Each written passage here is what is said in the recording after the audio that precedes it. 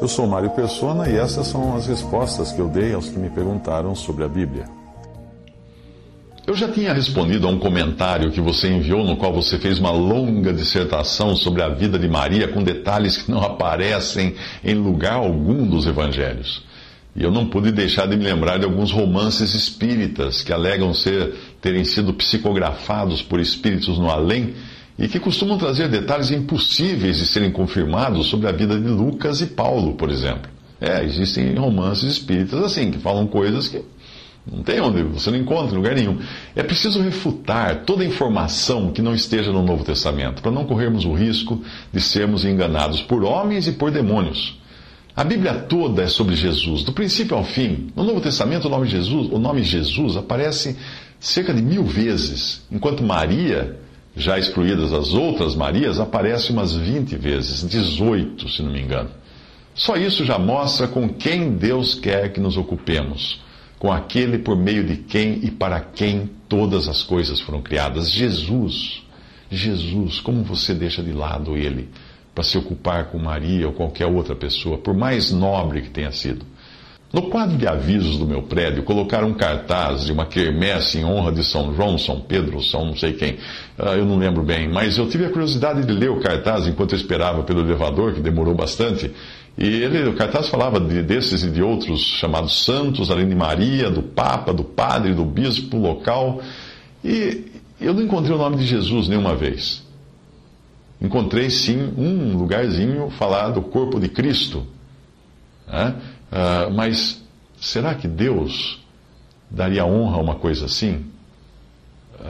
A missa era em homenagem ao corpo de Cristo e trazia todos aqueles santos e Papa e Padre, etc. Mas dava para ver logo de cara que não era ele, Cristo Jesus, o Salvador, o motivo da festa. Se nós nos ocuparmos com qualquer outro que não seja Cristo, é idolatria. Isso não difere muito do paganismo. Numa ocasião, Cornélio tentou se encurvar diante de Pedro, e Pedro repreendeu. Em Atos 10, 25, aconteceu que entrando Pedro, saiu Cornélio a recebê-lo, e prostrando-se a seus pés o adorou. Mas Pedro levantou, dizendo: levanta-te, que eu também sou homem. Numa outra ocasião, João é quem passa por uma experiência semelhante diante de um anjo. Apocalipse 22, de 8 a 9, ele diz: havendo-as ouvido e visto, prostrei-me aos pés do anjo, que mostrava essas coisas para o adorar, e ele disse: olha, não faças tal, porque eu sou conservo teu e de teus irmãos os profetas, dos que guardam as palavras desse livro. Adora a Deus. A ocupação com qualquer outro que não seja o Senhor Jesus é algo completamente fora da vontade de Deus. Desse mesmo Deus que fez Moisés e Elias desaparecerem da vista dos discípulos no Monte da Transfiguração, quando esses discípulos falaram em fazer 3 tendas, uma para cada um dos dois e outra para Jesus, colocando o patriarca e o profeta na mesma posição de serem reverenciados com Jesus. Deus fez os outros desaparecerem e só ficou Jesus na frente deles. É muito estranho nós irmos a qualquer outro, inclusive Maria, quando nós temos um convite tão claro de Jesus: vinde a mim, todos vós, ele disse. Ir a Maria ou qualquer outro é duvidar do amor e da receptividade de Jesus. Além disso, ele é o único ressuscitado que foi visto assim por mais de 500 pessoas e subiu ao céu em corpo.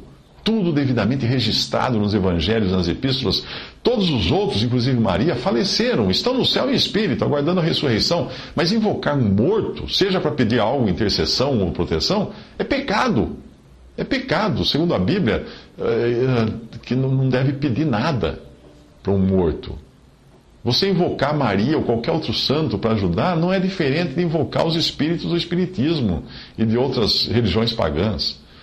Outra coisa, se existisse também importância a respeito de Maria, ou mesmo de alguma doutrina mariana, você acha que Paulo e os outros apóstolos não teriam mencionado isso nas suas epístolas? Mas Maria não aparece nenhuma vez nas cartas dos apóstolos, que traz justamente a doutrina para a igreja.